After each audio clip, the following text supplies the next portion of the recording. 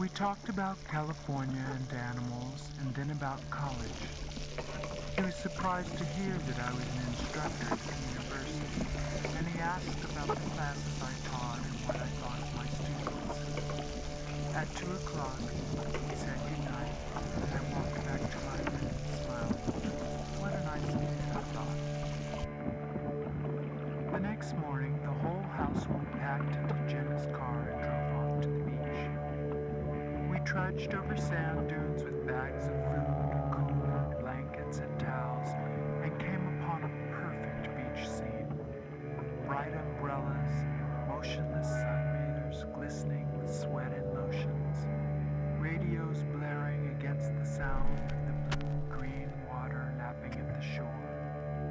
We unfurled towels and pulled off t-shirts and shoes. I plopped down on a blanket with my detective novel. A few feet away, Chris was climbing out of his jeans. His legs were tapered like a colt's. His chest was broad.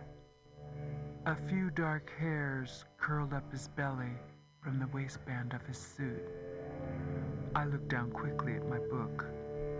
"Aren't you coming in?" Chris asked. "I don't like swimming in the ocean," I said apologetically. "I'm always wondering what's down in the water that I can't see." He hesitated. "Well, I guess I'll go in without you then." He ran down to the water with long, easy strides. He ran through the waves, and as a curl of water surged to meet him, he dived under it. I watched the water looking for him. At last, he bobbed up between waves and began to swim in smooth strokes. I turned back to my book. The detective couldn't decide what time the murder had taken place.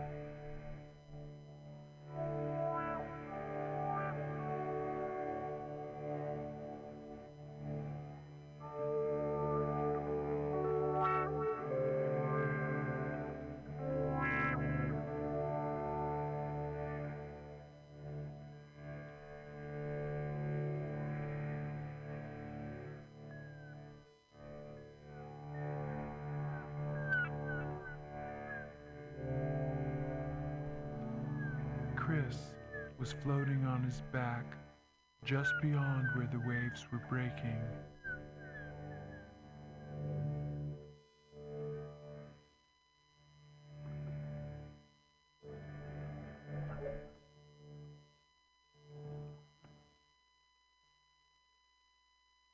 The ocean slowly rocking him. The heat made me feel listless. I lay back and closed my eyes, half listening to the sound of the waves and a barking dog. A panting sound came closer and closer.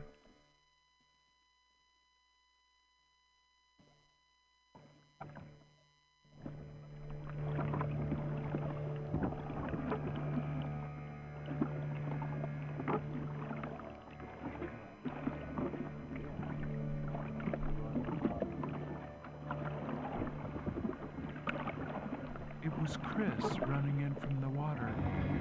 He reached our spread of blankets, grabbed a towel, and began rubbing his face. His chest was heaving, dripping. His dark brown nipples taut and wet. I could see the bulge of his penis under his wetsuit. A hot flush spread across my chest. "Water's nice and warm," he gasped. "You should try it." "No thanks," I said.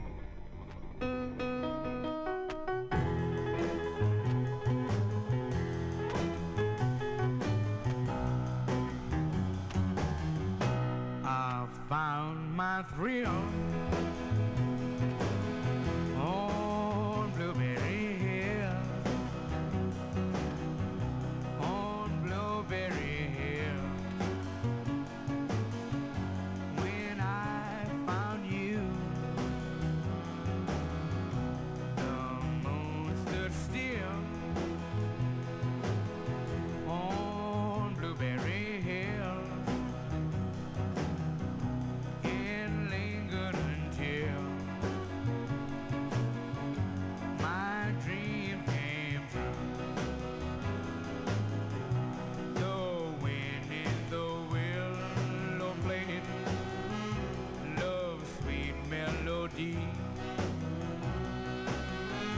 But all of those vows you made are never to be. So we're apart. You thought of me still, for you were my thrill.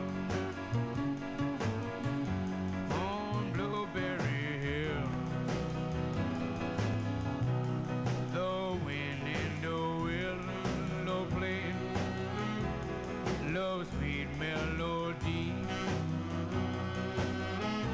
but all of those vows you made were only to be. So we're apart. You thought of me still, for you were my thrill.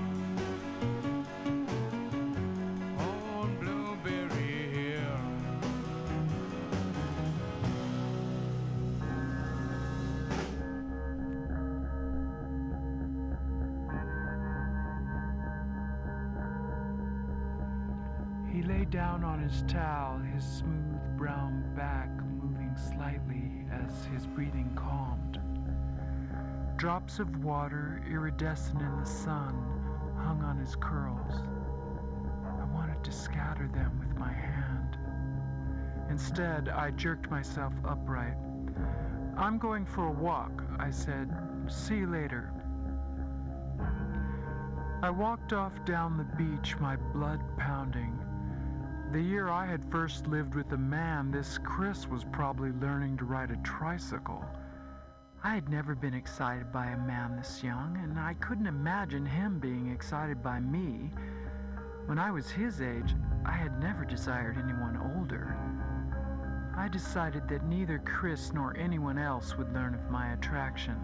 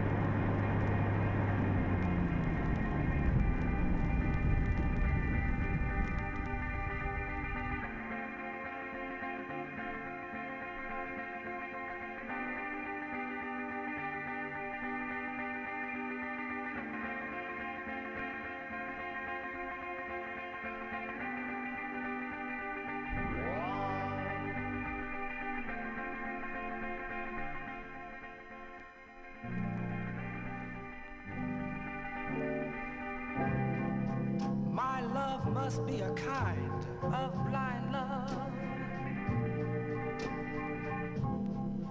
I can't see anyone but you.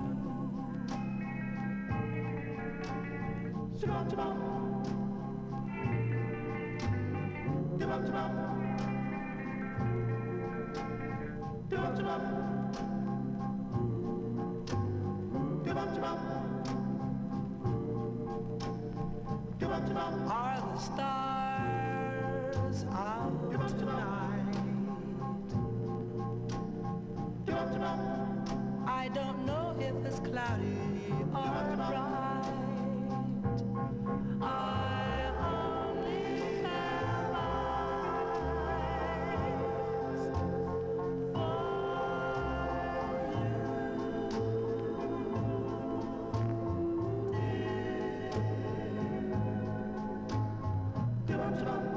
the moon may be high,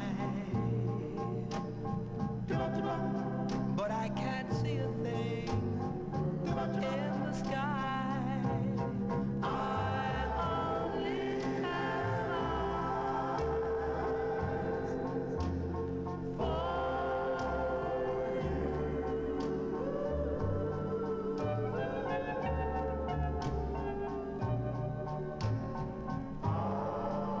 I don't know if we're in a garden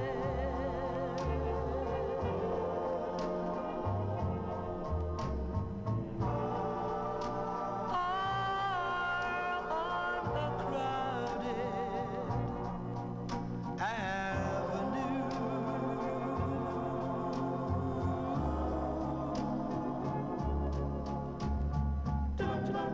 You are here, and so am I. Maybe millions of people go by, but they all disappear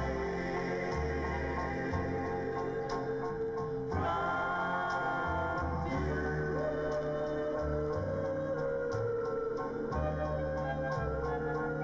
And I only have eyes for you.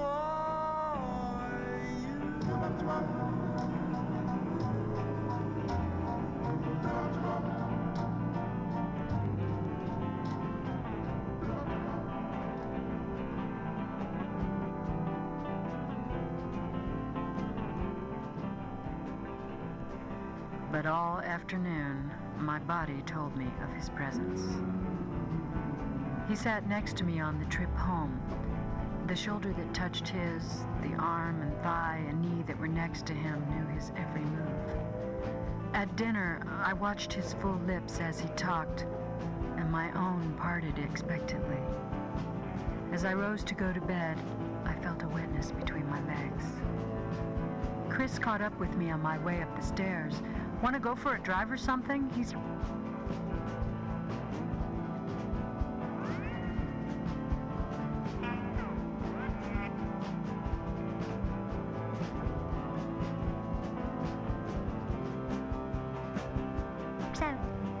looked so friendly and open, and so young. I felt so deceitful and messy with my hidden thoughts and sticky crotch. I couldn't believe he was offering what my body wanted. I don't think so, Chris, I said. I'm pretty tired. Guess it is kind of late, he said. See you tomorrow. Good night.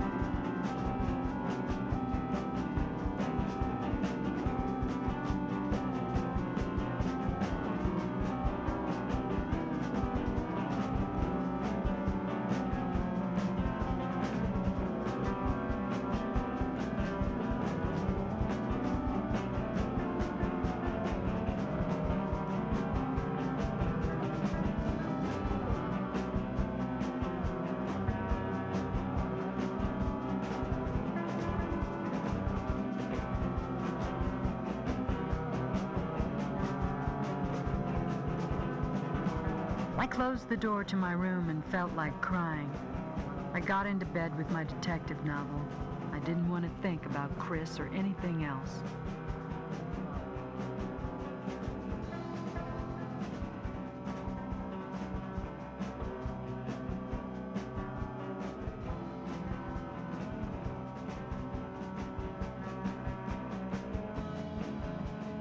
I kept squirming under the sheet, my body warm and restless.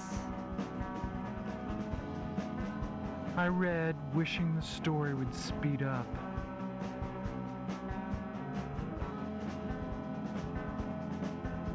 I kept squirming under the sheet, my body warm and restless.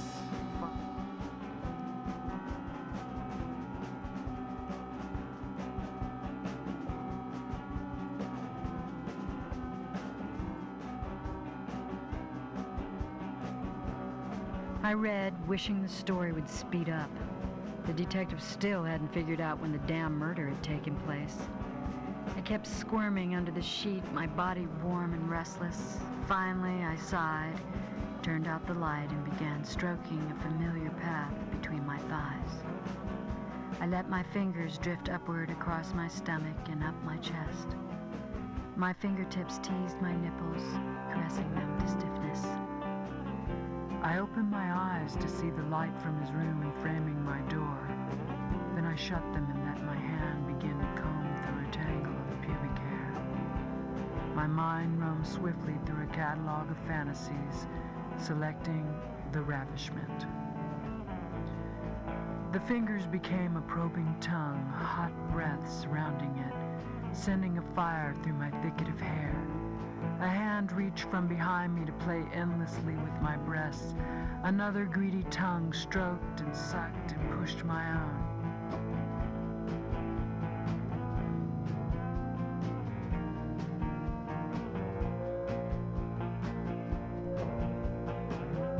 The image of Chris's face intruded, his lashes blackly wet as he bent over a towel.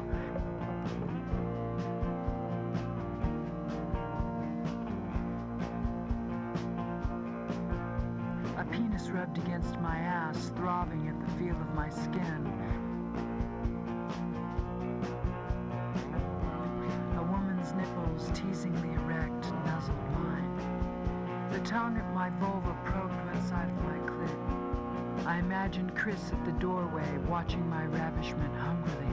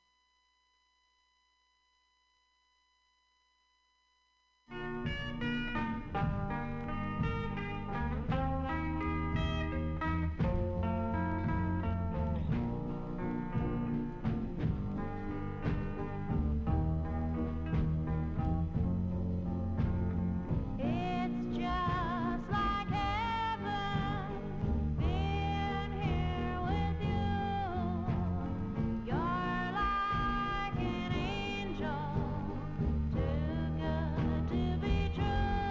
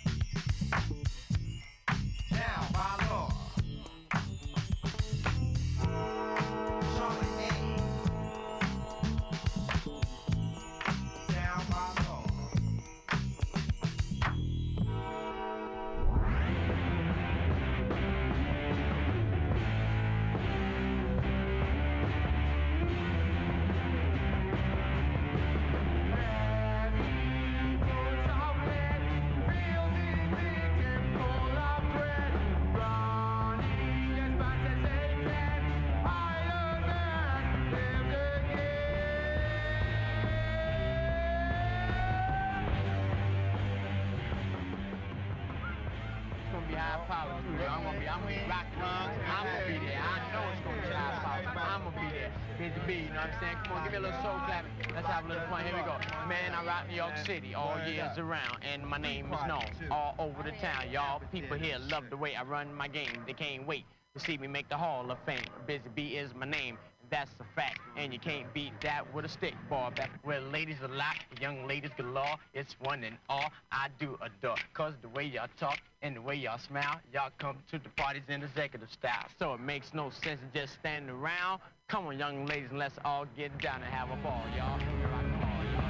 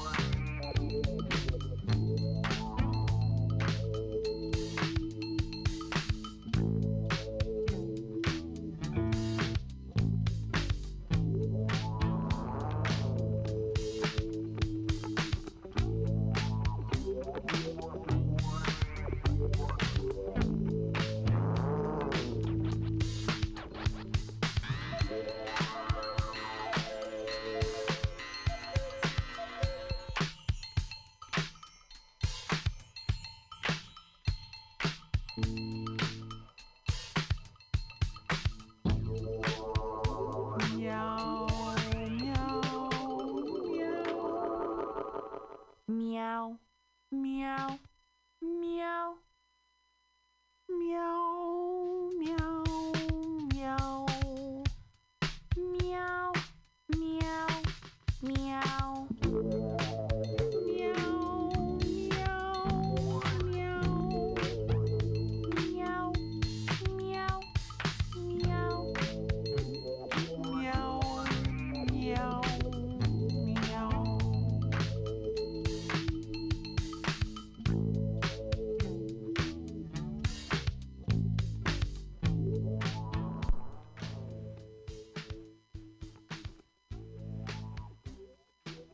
And open and so young. I felt so deceitful and messy with my hidden thoughts and sticky crotch.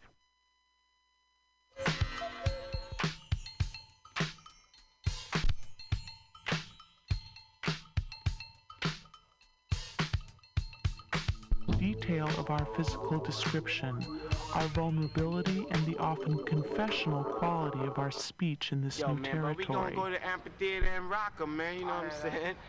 Ain't nothing to it but to do it. You know it, man, you know, cause we gonna rock 'em, man, cause we got the fresh stuff. You know what I'm saying? You know that. You know. Here's a little story that must be told. About two cool brothers that were put on hold. They tried to hold us back for fortune and fame. They destroyed the crew and they killed the name. They tried to step on the ego and walk on the pride. But true blue brothers stand side by side. Through thick and thin, from beginning to end. This battle we lost, but the war will win. Cause double trouble is in the house. I'm Cake and Rock, we'll turn it out. Well, I'm Cake and Rock, well, cause I raise a lot of hell. I love to make love to the jolly females. And I'm down with the crew from off the hill. Well, I'm little rotten C and I aim to please. I want my name to go down in history. I want to be greater than George Washington, cause I can rock any party from son to son. And together, forever, we're number one. Double trouble is in the house. Don't you know double trouble's gonna turn it out, y'all? Double trouble, double trouble, double double trouble, trouble, double trouble, double trouble, double double trouble, trouble. Yeah, this is the Big Bopper speaking. Oh, you sweet thing. Do I want? Will I what? Oh, baby, you know what I like. Chantilly lace and a pretty face and a ponytail hanging down, a wiggle in the walk and a giggle in the talk. Make the world go round. There ain't nothing in the world like a big-eyed girl to make me act so funny, make me spend my money, make me feel real loose like a long-necked goose, like a girl. Oh, baby, that's what I like. What's that, baby? But,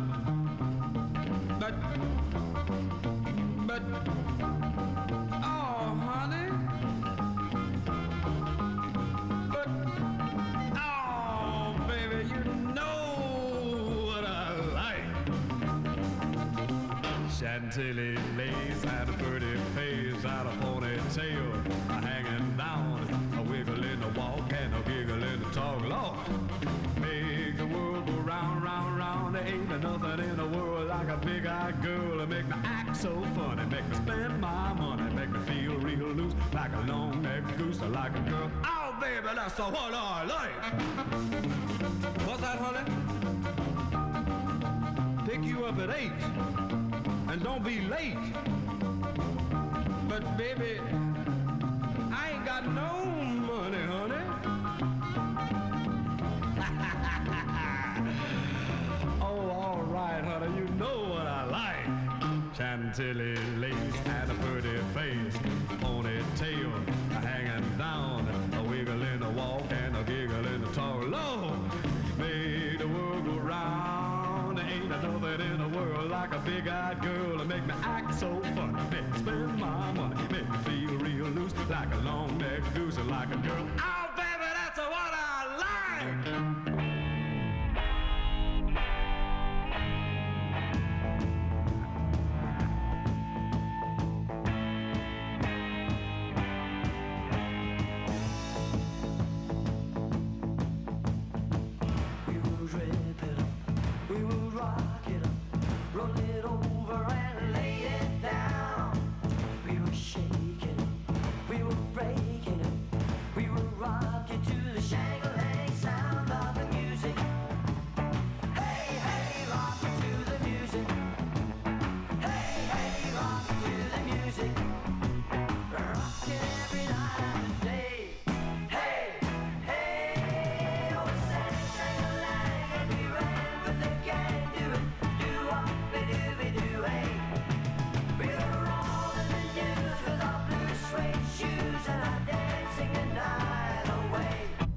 He went away, and you hung around and bothered him.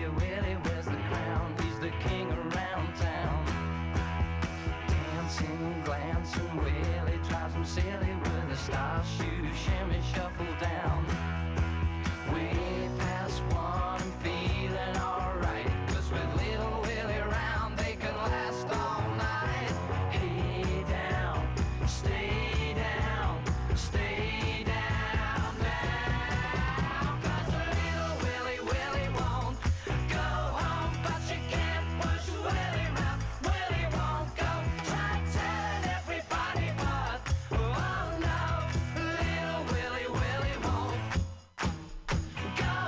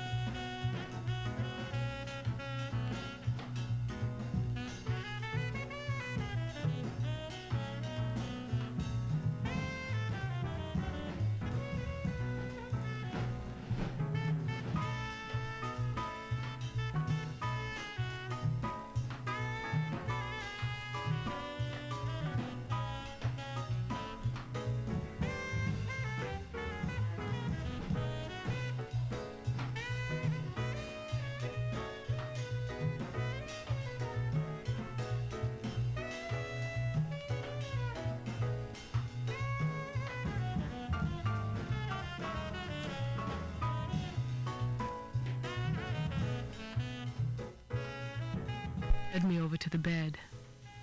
Above the low futon was a picture that dazzled me. It was a large nude about 4 feet long, and the reclining woman looked a little like me. I touched one of my breasts and almost reached out to touch one of hers. Philip noticed my gesture, but did not comment on the picture. He seemed to enjoy watching me look at it. Indeed, the woman who was lying on her side had gray-blue eyes shaped similarly to mine with heavy lids. Her mouth looked quite like mine. However, her nose was much longer and narrower, and her hair, partly covered by a veiled riding cap, was strawberry blonde. Philip reached from behind and put his arms around me, caressing me as I looked at the picture. There was an expression in the woman's eyes that made me long for a mirror to see if my eyes were capable of such a lascivious abandon. Suddenly I was lowered onto the futon. Philip crouched down beside me, whispering, "Nina." The name itself excited me. I could smell him, and I could still taste him in my mouth.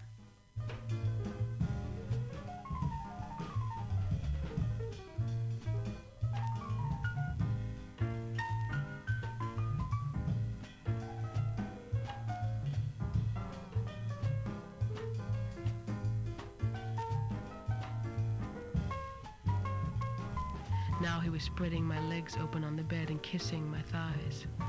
His tongue was thick and wet. When he started licking my pussy, I felt for my own breasts and squeezed them.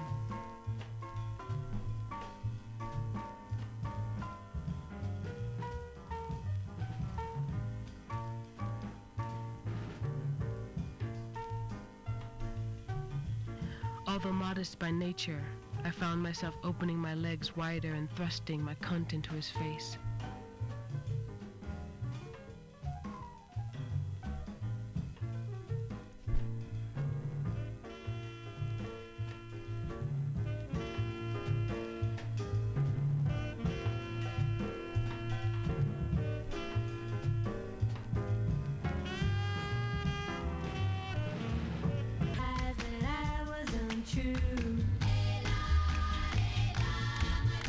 So look out now, 'cause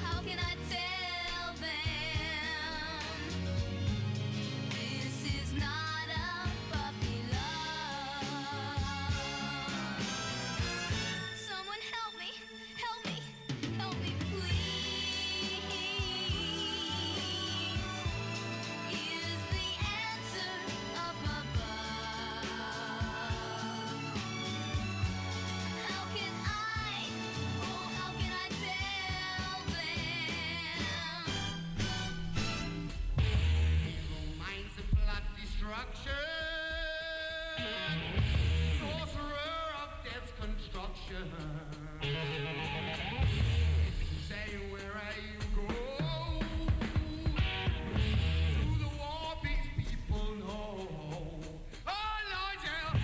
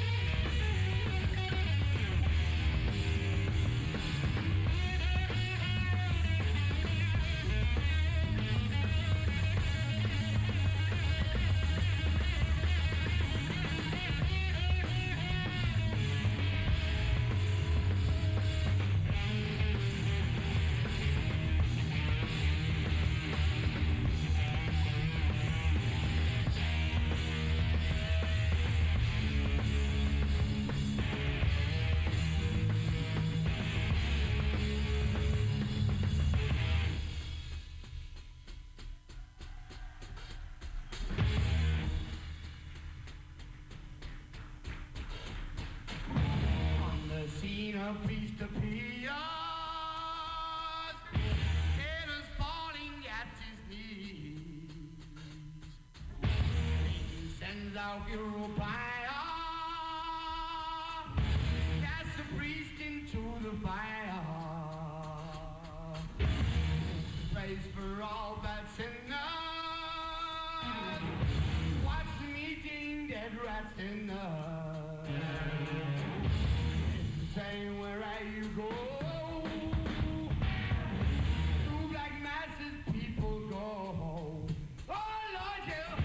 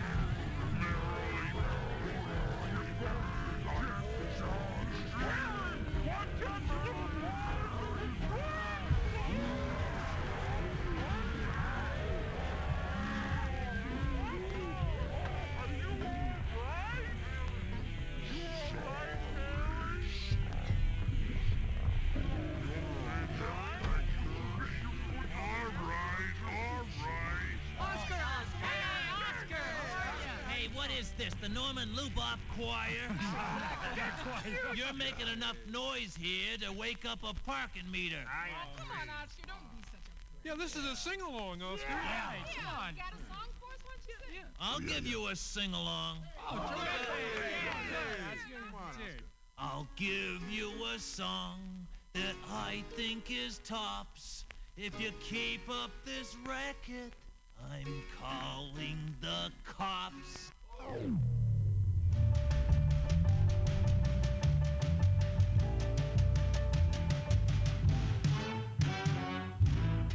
I've got a baby that's dynamite. I've got a baby that's bad. I've got a baby that fights me. Ooh, she makes me mad. She makes me mad, mad, mad. She makes me mad. Yes, she makes me mad, mad, mad. She makes me mad. At times I find it frightening. At other times it's sad. The way my baby do treat me. Ooh, she makes me mad. She makes me mad, mad, mad. She makes me mad. She makes me mad, mad, mad. Yes, she makes me mad.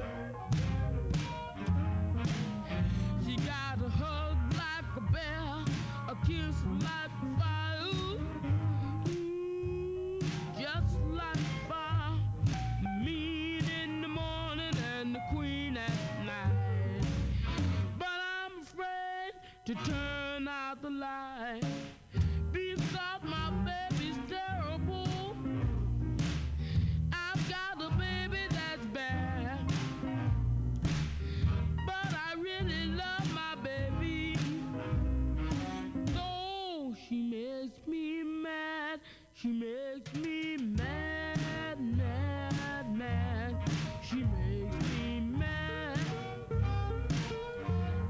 She makes me mad, mad, mad. Yes, she makes me mad.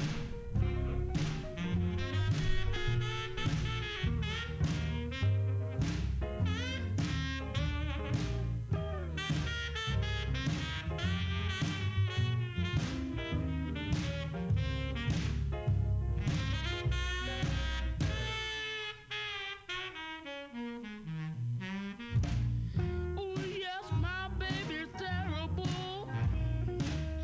I've got a baby that's bad. But I really love my baby. So she makes me mad. All right, everybody, I have one. No, Bert, I have a verse. She makes me mad, mad, mad. She makes me mad. Yeah, she makes me mad, mad, mad. Oh yeah, she makes me so mad. It goes like this.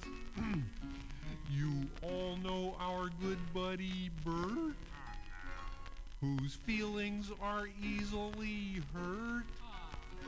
When his friends all play dress up, old Bert has to fess up. Yeah, I'm always the one in the skirt, and I don't...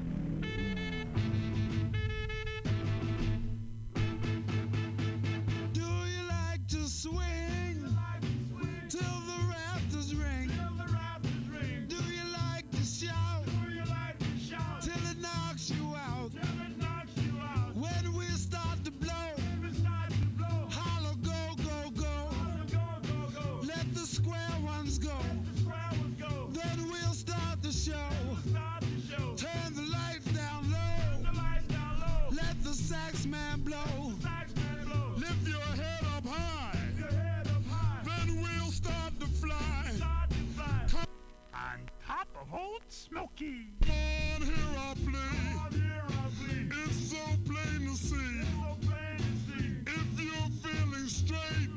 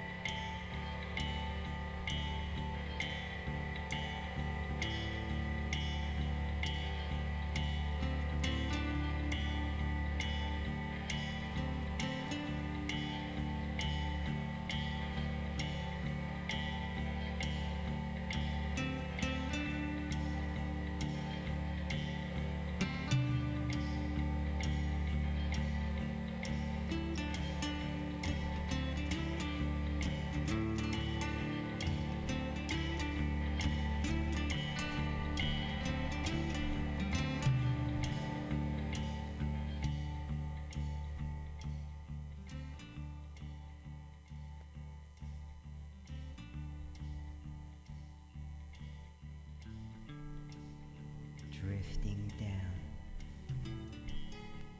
drifting down. And this wave of relaxation spreads down your neck and into your shoulders, letting go of any tightness or tension in the muscles there.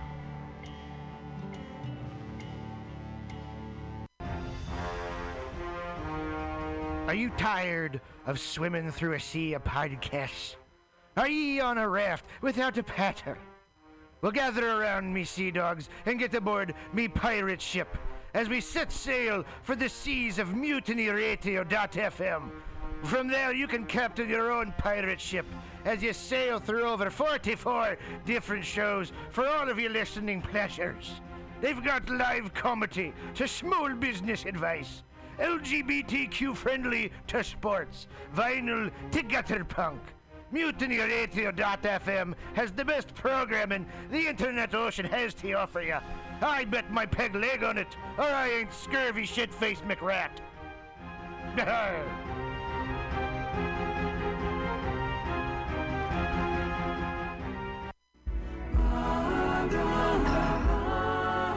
Holy Patrick, oh, namaste. Every Monday at 6 p.m., it's Joke Workshop, streaming live on MutinyRadio.fm. Lift the veil from your third eye on joke creation and what it takes to be a stand-up comic in the 5 shakasanas of San Francisco's comedy scene. This all-ages open mic invites pre-sign by Venmoing $2 to $5 at Mutiny Radio. Join us live for a small and special audience at the Mutiny Radio Studio and Gallery Performance Space, 2781 21st Street at Florida Street in the deep, deep, deep Mission. Every Monday at 6 p.m. Does my ponytail look cool? Thank you. Namaste. Tuesday used to be the most unlikely night for fun. But every week at 6 p.m., come to OMG's Tuesday Open Mic. And see comics work out new material for free! For free! They get your Tuesday night party on with 2-for-1 well drink specials during the 6 to 8 p.m. show. Check out Eventbrite to reserve your free seat every Tuesday, 6 p.m. at OMG on Savory 6th Street. Savory 6th Street. Show up to go up.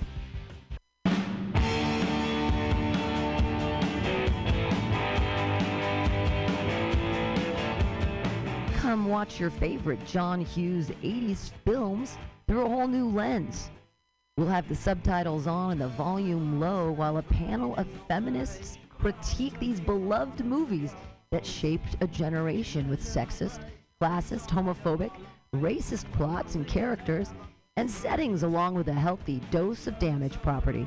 Hosted by staunch feminist Pam Benjamin at Mutiny Radio. Join us 2:15 for 16 Candles with Lauren Kraut and Emma Brennan. 3:1 The Breakfast Club with Spencer Devine and Dominic Delgadillo. 3:15 Pretty in Pink with Nina G and Allison Reynolds. And 3:28 Some Kind of Wonderful with Mel Michelle. Hey, it's really exciting. We're going to be here 2781 21st Street screening John Hughes films with you 6 o'clock every other Wednesday, Mutiny Radio.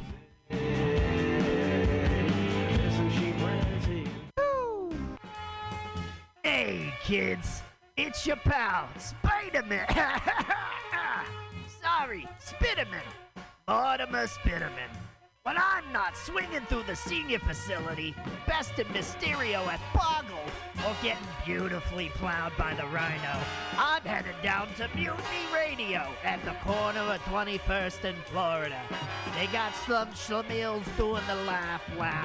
But hey, don't be a schmuck and donate $2 to $5 on, hold on, what is this? Let me get my glasses. The print's too small. Hold on. Venmo? That's not real. What is that, Swedish?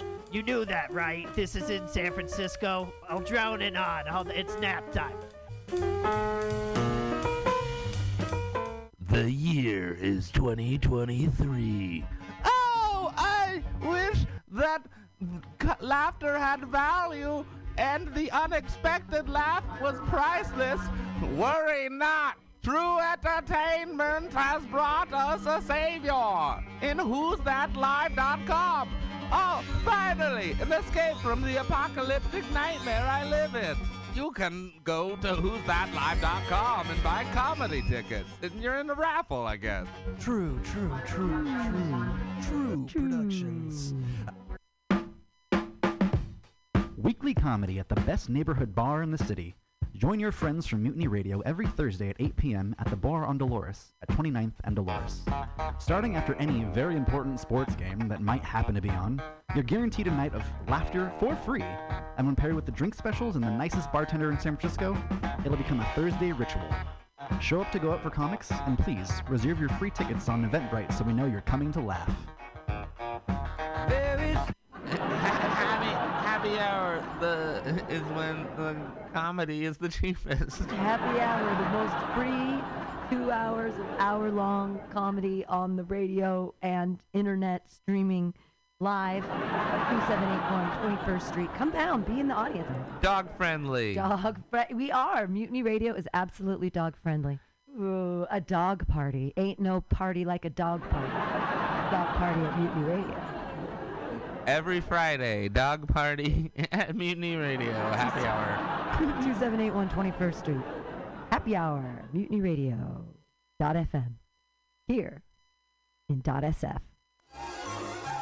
Calling all crusties, punks, and posers. Pick your posteriors up off the pavement, pack up your pins and patches, and prepare to party. The Pacific Northwest Vest Fest returns this Saturday only at the SeaTac Expo Center. Whether you're a leather lover or just a denim demon, if you're looking to dress to impress for less, do not stress. You'll find all the best in pre-distressed vests right here at the Pacific Northwest Vest Fest. With over 40 vendors selling countless crossover styles, you'll find the perfect thing for your scene. Metal, thrash, Walmart, high-vis, and everything in between. All in one place. One day only. Unless it's a jacket. If you need a jacket, take your square ass somewhere else. Never pay for fabric you don't need and ditch the sleeves, but save the rest for the Pacific Northwest Vest Fest this Saturday only at SeaTac. Bring a can of PBR, get it half price. Daddy, what are we gonna do today? At 2 p.m. on a Saturday afternoon? Oh, over there at the parklet in front of Atlas Cafe for Titans of Comedy. That's Titans of Comedy. Apparently, they've got great sandwiches, cafe drinks, and even some of my favorite beverages, like beer, wine, and sangria. All the things I drink to forget your mother. My new Uncle Blake says you smell like a brewery. What did I say about interrupting me? Anywho, right here on 20th and Alabama in the Deep Mission, paired with tasty comedy from Bay Area's favorite comics. For free! Every Saturday, or at least the 2 Saturdays a month that the court mandates I have to see you. It's sunshine and even in a drizzle, but not too much. Hey, Daddy, remember after soccer practice when it was raining and you didn't come? I really don't. Anywho. The ticket was the reservations on Eventbrite. Talk in public schools. In a tri-level dual world of stand-up comedy, laughter has value, and the unexpected laugh is priceless. Whoisthatlive.com. Comedy local shows on sale now. Everyone that purchases a ticket will automatically be entered into a true drawing. True wants to focus on the genre of stand-up comedy and those that... Who's that? Go to whoisthatlive.com for upcoming shows. Join us on a journey into the absurd.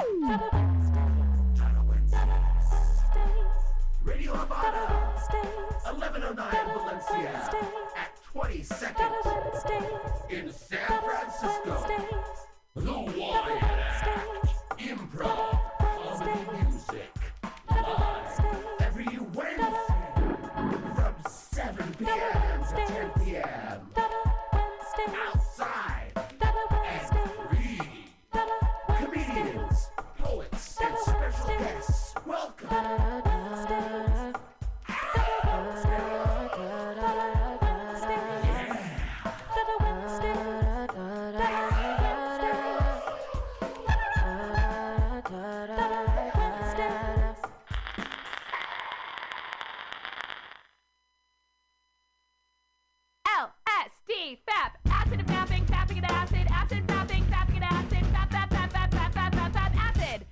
That song is called Acid and Fapping. San Francisco Mutiny Radio. San Francisco Mutiny Radio. Listen to live streaming radio or download a podcast and you can listen on the go. Listen to live streaming radio or download a podcast and you can listen on the go. San Francisco Mutiny Radio. San Francisco.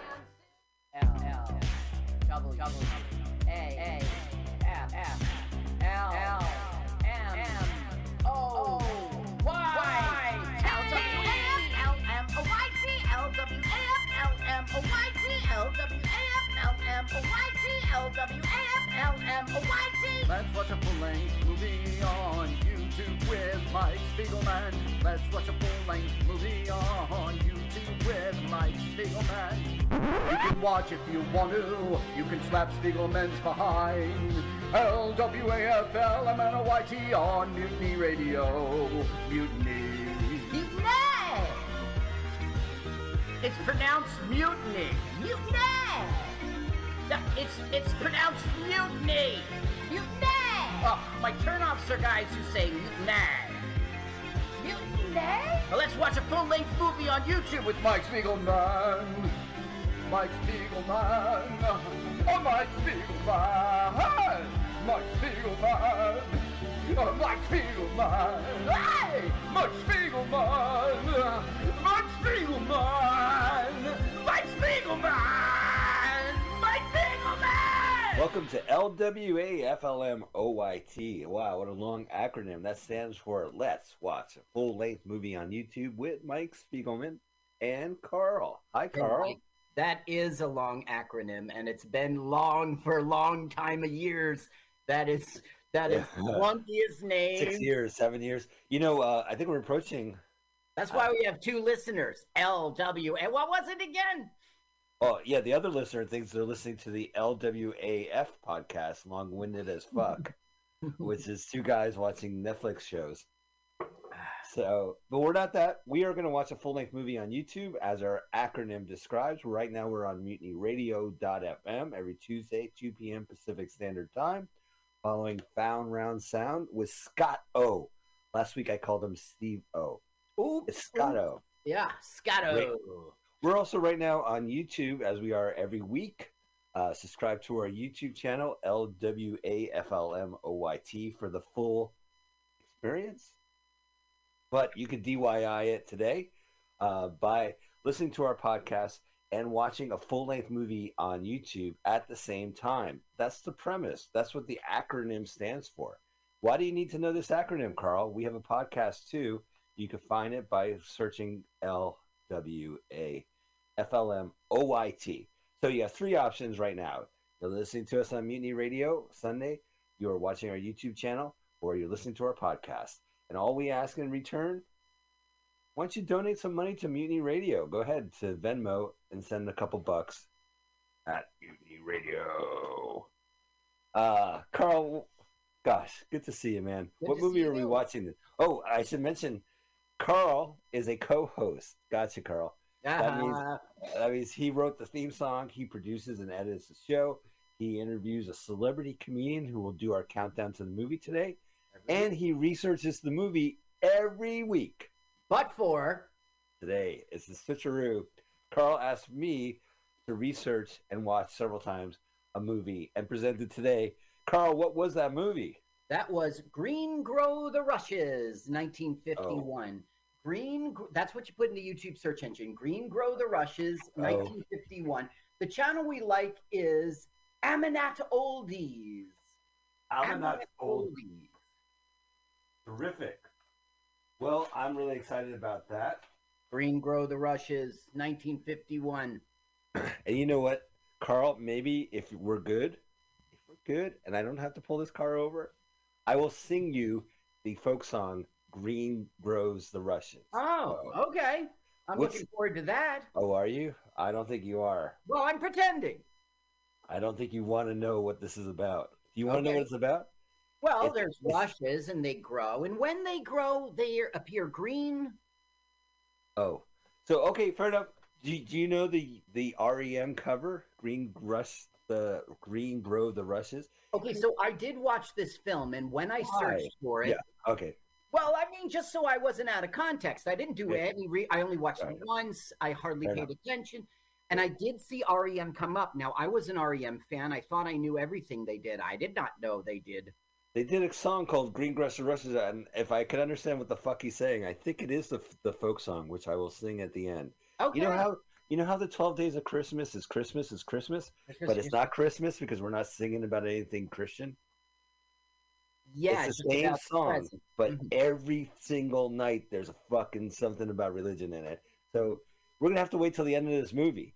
Man, we got a packed show for you tonight. Not only did we have an amazing introduction, we are going to watch Green Grass the Rushes. Go ahead into your searches, search for it. Okay, in the YouTube search engine, everyone put in "Green Grow the Rushes," right, 1951, and the channel we like again was what is it, oldies? You're not going to find a lot of channels. I'm a nuts oldies, right? It's the only movie version of Green Grass the Rushes.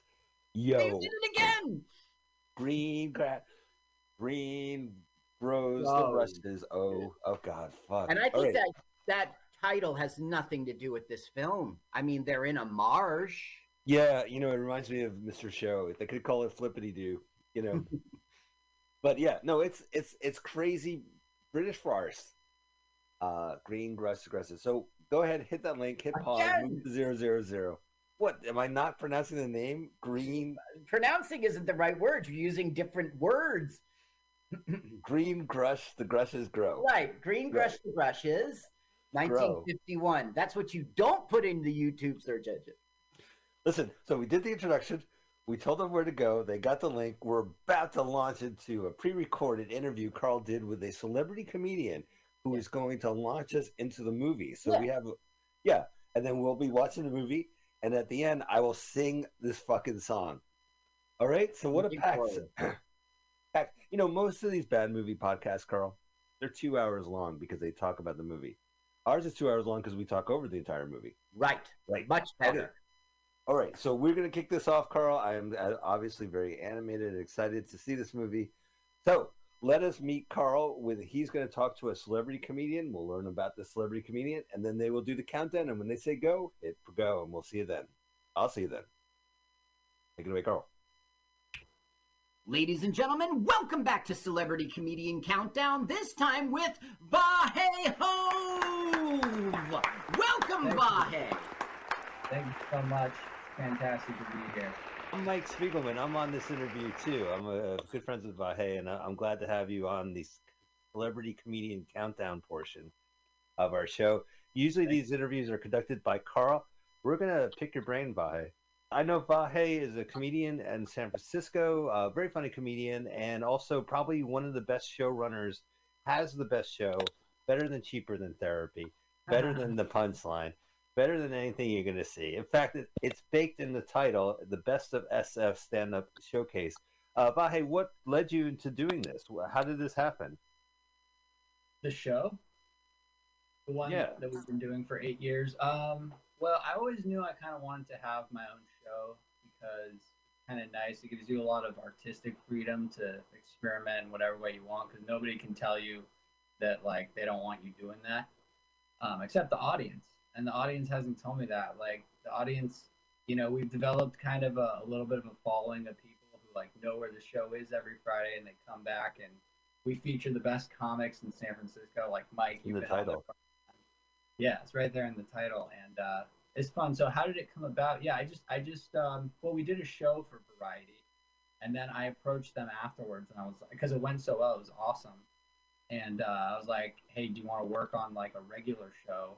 And they said yeah, and so we did that, and it wasn't through without their great cooperation, it wouldn't be possible because we certainly went through a lot of rough and rocky times. And I think, Mike, you were probably there for many of those.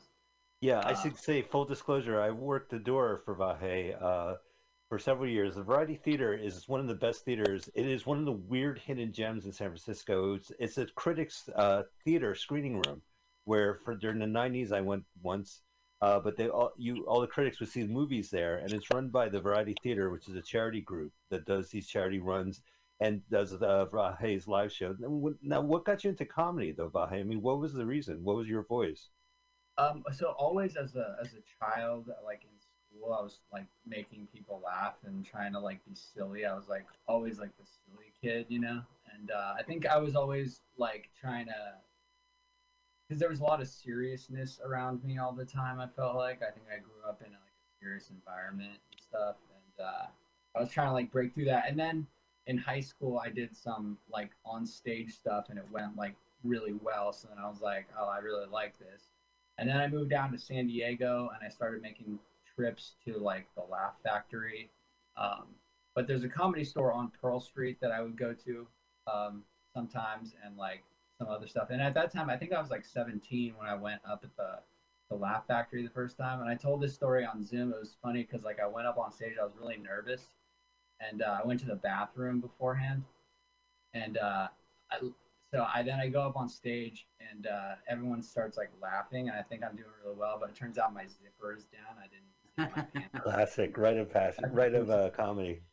Yeah, and then the guy, what's the guy's name, like Jamie or whatever? I went up and like talked to him after that, and I don't even know if he saw, because I think he would have mentioned something about the zipper being down. Like, you know how he gives advice to people? So he told me like do comedy. It was either 100 more times or 1,000 more times, and then come back. So in other words, don't come back for like a really long time. But I think it was cool that he like did that for comics, because he was like the owner. I don't know if he still does that or what, but I didn't go there a ton of times because it was like an hour away from where I was going to school. But when I did, I got that feedback from him. It's like a cool thing. So yeah, it's the importance. I mean, the shows are for the audiences, but it also really does help comics to have like a kind of a solid place to go from. Pretty memorable. One of the things you guys did during the pandemic, so I was working with you, and there was a big argument of whether or not you should run the show. I think it was March of 2020 at the time, and you guys went off and went virtual, doing interviews, and then kicked off probably one of the most successful still running Zoom shows out there. How do you feel with having that title? It's cool. I like it because I like doing the show and stuff, but I think Zoom comedy does have like a bad connotation to it, because I think people associate it with the pandemic, and also it kind of removes like the person to person element of stand up, which I think many comics like hold so dear. But it is a form of human connection, and I think it will be around in the future. And I think, based on the people that come, you were on the show last night. It was a lot of fun, yeah, and you had 100 audience members, and they all have a kind of a community thing. It was pretty rock solid. I feel like Zoom shows are like CNN. Like once there's a national emergency, everyone's clicking onto it. We just have to wait for another pandemic. But I do think like the cat's out of the bag, and you guys run a real professional show too. Like, you had some notoriety because somebody fucked on live. Can I bring that up? I don't want to albatross you, but aren't you the show where someone fucked on live? A couple fucked? Yeah, but it was like a tasteful fuck. It was like one of those like softcore porn movies. It wasn't like a hardcore porn.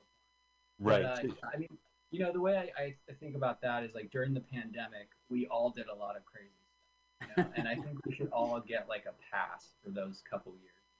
I mean, geez, like there's enough holding people accountable for every little thing. It's like, can we get like a pass during the pandemic? I mean, yeah, they had sex. I personally don't think sex is like a dirty, bad thing, personally. But yeah, a lot of people thought it was bad. Well, they came to see the show. They were focusing on stand up, and any kind of extra stuff they probably didn't appreciate it. Maybe I doubt it, but they came for the comedy, so they probably said this isn't the comedy. Let you know. Yeah, and I think our name can be misleading because it's a very like generic and kind of, but also specific name, But there's a lot that falls under that umbrella. We add like a lot of personal, kind of touch to what we do, and I think some people are like, they think it's like this thing, and I think we've struggled with that because it is kind of a poor like marketing communication, I guess, in a way, But no, that was fun and that was memorable, and I don't regret that happening. Is there any like suitable for work crazy accidents happen on the Zoom show you want to bring up? Something that hasn't happened on a live show, or? Well, like it's always funny when you like tell a joke and then you hear someone like flush the toilet. You know, like they,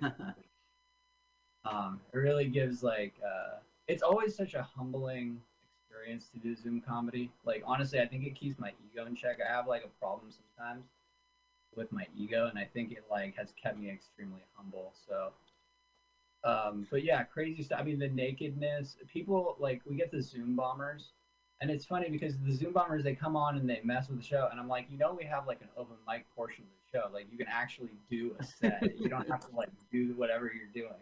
And then after I said that, I was like, we want you to be like part of the show. Like we love the energy they bring, because like anybody who logs on to do anything, it's like they're bringing some kind of energy to what you're doing. And so we kind of like worked a few of them into the fold, and they're like really young kids, Yeah. And honestly, it's scary. Like I hope that's not representative of all the young kids out there, because like No, that's if all that's the young our kids. future as a country, then we're kind of like, yeah. So you got to Pied Piper them into the right direction, Bahe. You got to be the ringleader in the future. Yeah, I think wanna- comedy is great for that. Yeah. One thing, so your live shows and your virtual shows are kind of crash landing together. Can you talk about your upcoming live event? Granted, it's Halloween right now, but you and Christopher are doing a show at the Moscone Center. Yeah, so we get an email from this convention, Fan Expo at Moscone SF, and they're like, do you guys want to stream, or no, they said record what you're doing on our like stage at the conference. And I was like, hell yeah. I was like, but we do a live stream. And then he said at the Moscone Center, the Wi-Fi is really bad, so they won't do a live stream, but they'll do like a 3-camera shoot recording where they like edit it, like people edit it and stuff, and it'll be seen live, like from the people who are there. And I was like, obviously, I really wanted to do that. So it would be a live, so people can go to the convention, see this live, and then you guys will edit it as a Zoom show and then post it on YouTube or on your socials. Yeah, and I think like they're going to give us a lot of freedom in terms of what we do, because this has evolved and now it's like a competition, Yeah. Yeah, you competed last night. I got 3% of the vote. 3%? Yeah. That's myself, because as a comedian, I learned you always vote for yourself. You are the funniest person in the room at all times. Totally. Otherwise, no one's going to say that. So you always have to vote for yourself. Right. Yeah, There was some one new time comic last night. God bless this gregarious gentleman. As loquacious as he was yesterday, he's like, I didn't vote for myself. And I'm like, you fucking idiot. Yeah, well, he's not a comic. That was his first time performing, so he hasn't learned that lesson.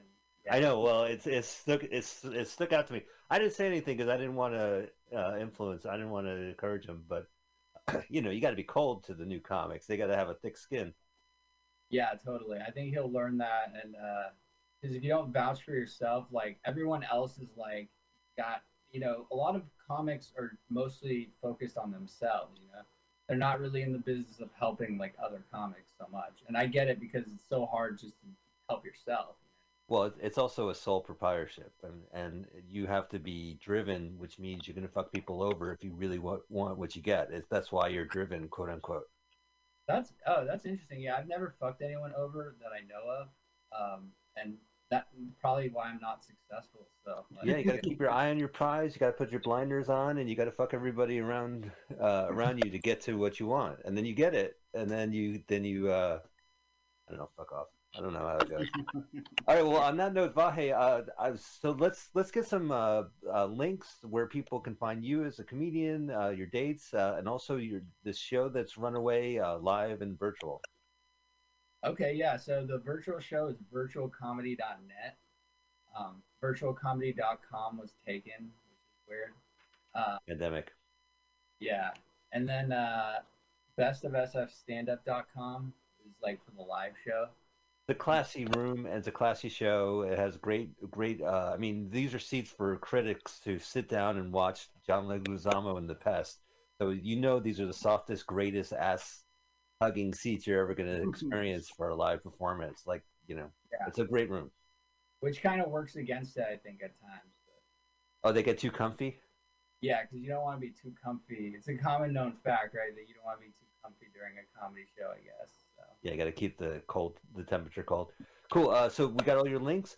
We are now at the part of the interview of the Celebrity Comedian Countdown, where you, our celebrity comedian, will do a countdown to our movie this week. Vahe, take it away. Okay, so 3, 2, 1, go. All right. Well, thank you so much, celebrity comedian. Oh, good. You're going to act in this film. Yeah. Green grow the rushes, as I've been saying. You've been saying something. I've been saying something. This is the Marsh, Carl. This is great. No, this is the United Kingdom. Great Britain for sure. You know, I love the accents in this film.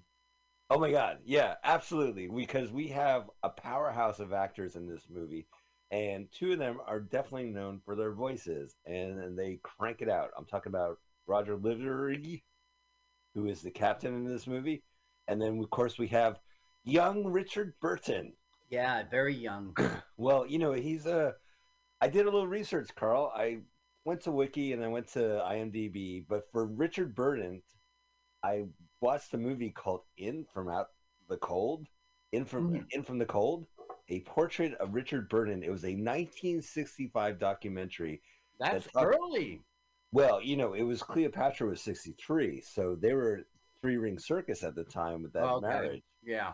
So, you know, but, oh, by the way, any resemblance to any living person, an actual event, coincidence, would be a miracle. Oh, this must be a farce. This must be a bureaucracy. And it's sure enough, here is a beautiful southeast England, Kent, and here comes bureaucrats. Oh, with their bowler hats. Bowler hats and their glasses. Now, these three guys each have their own personality for bureaucrats, and they're going to, like, diss on each other throughout the film. I have to say, this film is really good with characters. But I want to just call out this moment. So they arrive to this marshy area, and they control this land. And the way it's shot, this guy, Nigel Twist, the director, look at this. They hover over the land. They look like bureaucratic gods that own this area. Isn't that it's remarkable, right? To start this movie off like that, it's pretty cool. Look at them. They're gods. Surveying all they survey. They're actually from the the Ministry of Agriculture and Fishery. Gotcha. And they're down here in Angela DePaul. I forgot the name of it. I have it. But basically, all this marshland is not being used for farming. That is, people are starving out there. People need their, you know. And they talk a lot about the history. So I guess, like, I don't know anything about America, right? So if we watch a movie about the South and they believe that they run themselves and they have a bootlegging operation, you know, they're Gator and they're doing, I would be like, yeah, it makes sense to me. So this movie is kind of similar. So this area has history. Like they talk about Henry III a lot in this. Yeah, Henry III decreed that they govern themselves. They have autonomy over themselves. So they have a charter. They have a corporation charter, and they actually have Charter Day, which they're going to celebrate in this movie. But they have their own magistrates. They have magistrate. Yes. And so this bureaucracy group is ready to take over the land, but they're going to butt heads with them. And one thing they're going to mention, which is very romantic, is that this area was known for bootlegging. Smuggling. Yeah, like brandy in particular. But that was the old days, Carl. They don't have it now. But they're curious, like, how come these farmers have great houses and they don't have any, they have a couple cows grazing. That's about it. All right, so here's one of them. Smuggling. This guy is always sick. I've been sick for 2 years. I have this cold. He's got a cold. How's your cold this morning? Same as ever. Same as ever. Now, could it be allergies? What do you think it is? Okay, so here's Gil, Colonel Gil, and he's being interviewed by Honor Blackman, who we don't have any Star Trek connections. But the closest we have to a Star Trek connection is her, Honor Blackman, who has been in every single iconic British TV show. I would say The Avengers. She's dressed up in leather. She was in Coronation Street in the 2000s, famous sitcom. And how does she tie into Star Trek ever so loosely? Well, she was also in Doctor Who during the 80s. Okay. And she was in The Saint. with Roger So Moore. she doesn't tie into Star Trek What? at all. Yeah, Star Trek is an iconic American show, a science fiction show. not Yeah, but what the English. fuck is Doctor Who, fucking the Avengers, and the Saint? I mean, you can't They're get not more Star iconic. Trek. But They're I would rather watch. iconic. You would rather watch Star Trek over the Avengers? Well, the that's an TV show. interesting question. It depends on my mood, but I guess yes. So if you want to jerk off to women in leather, then the Avengers. Well, Avengers is not going to have a green girl. Now that's some jerk off fodder right there. Okay. Wow, these are great conversations we like to have. So, and she's also obviously known. There she is, for playing Pussy Galore in Goldfinger. That's Whoa! Really? Yeah, that's her. Terrific. And she died 94 years old in the year 2020.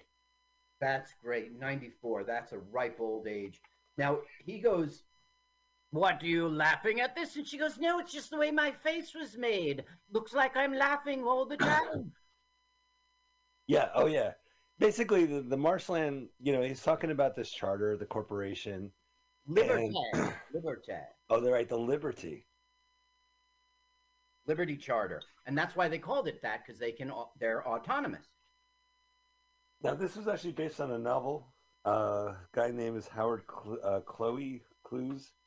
The best thing I can say about him is that Howard Clues. So like Daniel Close, I guess. Okay, because if it was C-L-E-W. Howard Clues, he'd be like the rich guy, the aviator. Howard Hughes. A lot of OCD. A lot of OCD. No, it's like, I guess, Close, like Daniel Close. It's C-L-E-W-E. He also wrote a book called The Long Memory. And one of the The Long Memory. When I got to the end of that book, I closed. What was the Long Memory about? I don't remember. Yeah, take that. Yeah, and that book was also about the marshy east area of England. There is she's a reporter, and she was interviewing him about these interlopers who are going to try to government whammy jammy them, force them to have farms. Oh, there he is. There he is. Let's take a listen.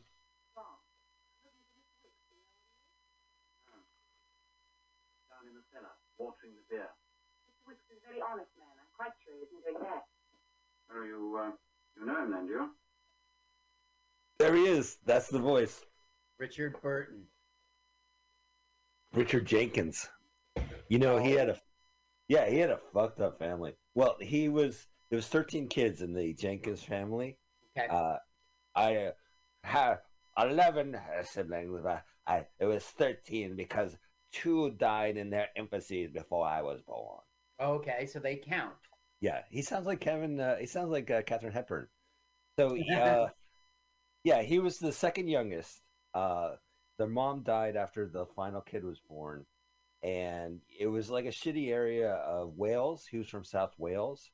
I wonder if all his big brothers were like, "Yeah, you little punk," and then he became huge famous. He became the biggest brother. At Thanksgiving, they're like, This 1965 documentary interviews his oldest brother, who lost his foot working in the pit. Like, you either worked in the steel mine.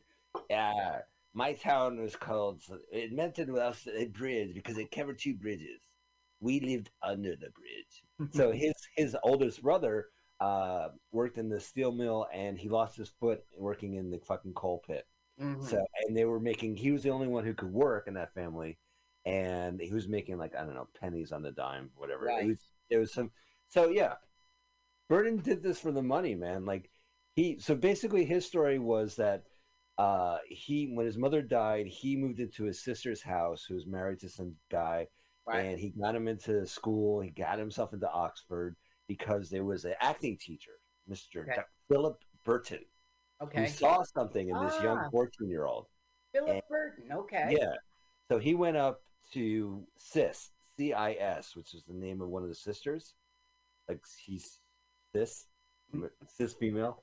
Okay. And they said, "I would like to adopt you, Richard." And she's like, "Yeah, take him. We got plenty." I don't know. It was heartbreaking. They talked to her about it. So he became Philip Burton was 20 days younger. Like there was a limit. Like to adopt a kid, to say Right. I'm dad, your son, you have to be exactly 20 years apart.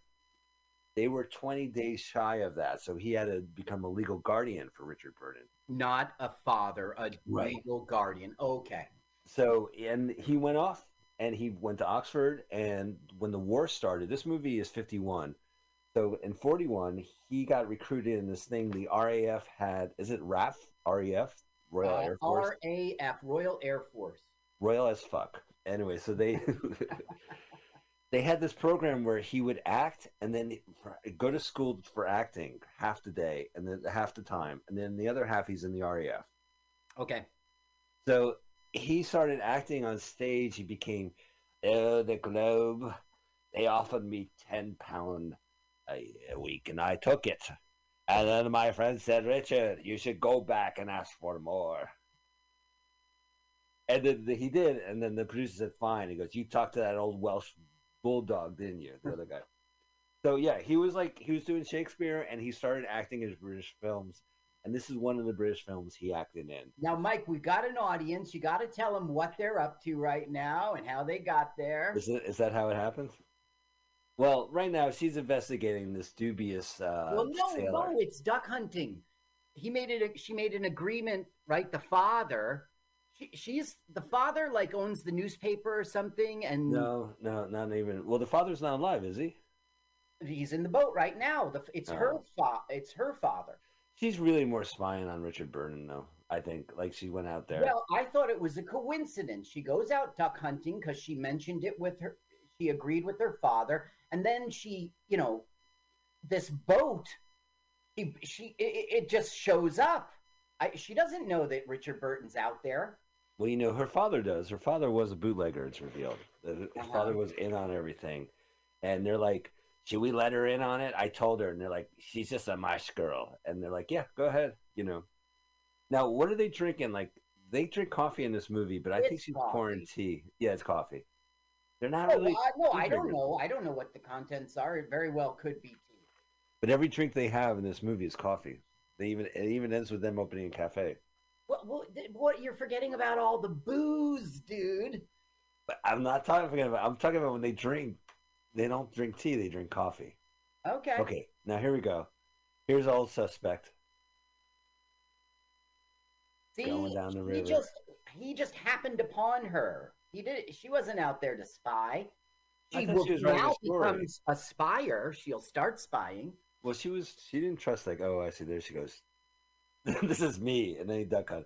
Hey, Carl, what you doing? Quack, quack. Hey, quack, quack. Good Carl, what you doing? Quack, quack. Did you hear my duck impression? What's with the rifle, Carl? Yeah. Hey, where's your duck thing? The fake ducks? Oh, I don't need that. Quack! Quack! I'm not spending my money on that. Well, you gotta use something that sounds like a seductress duck to call their attention. So here we go. Quack! Quack! So Richard Burton is letting the cock with the cold go by. Uh-huh. As he's sneaking around. Now look at him, man. He looks great. He doesn't look great in that documentary in '65. Uh-huh. He's like chain smoking. Now, Carl, you said you picked this movie because of Richard Burton. Mm-hmm. What is your association with Mr. Burton? Well, we're not lovers. I don't know where you heard that from. No, the truth is, I was just browsing around YouTube. I think you were having some trouble with I don't know, but I came upon it. It was Richard Burton, a huge star. It's 1951, so you can trust that there's not going to be ads. It's in black and white, so it's going to take us to an earlier time, and it was full of accents. No, but I'm talking about, like, you said you singled out Richard Burton. Like, what is your perception of Richard Burton? Like, no, I didn't. I just, he's a major star. And well, what is your fucking perspective of Richard Burton then? Like, I think Richard Burton's a bum. I think he's a loser. Okay, that's what I want to hear. Yeah, no, well, he and Enabler Girl were just total alcoholics, and it ruined them. Of course, and look, of course they don't stay married and stuff. Okay, now take him on the screen, and I think he's magnificent. I Yeah. think that movie, Who's Afraid of Virginia Woolf, what a trip. I think that Richard Burton as an actor, and not in this film, is very powerful. He holds his own in this film. It's not his film to take, though. It's the not. captain. He's not the main character or anything like that, even though he's a big deal. And the script doesn't lend him to any heroics or, impassioned speech. He's just not the guy of this film, but he's still good in it. Yeah. Now tell everyone what's going on, Mike. I was about to, Carl, but you spoke up. I'm Carl, so sorry. I know, it's all right. We could switch the route back. You saw the movie. If you want to do it. Yeah, all right. No, I saw it one time. Okay, all I know is she is now discovering the cache of smuggled alcohol. Right. That's what I know. You're gonna have to let me lead this, okay, Carl? Yes, please. Okay, and if I pause or my timing is off, trust me. Just give me that extra beat, okay? You got it. You don't have to step on it. Also, maybe you could shave once in a while. Okay. Yes, boss. Okay, boss. I will do it. All right. No, I'm ugly. I always hate bosses like that. Did I ever tell you the time I had? We'll get back to this movie. He's basically telling her that they're smuggling booze, and they get it. They get it in the net, and they bring it over, and it's been going on for ages, and they have like a backlog and all this shit. So I had a show at a deli, and the boss like, come into my office. Now I don't work there, but I'm going into the boss's office. Right.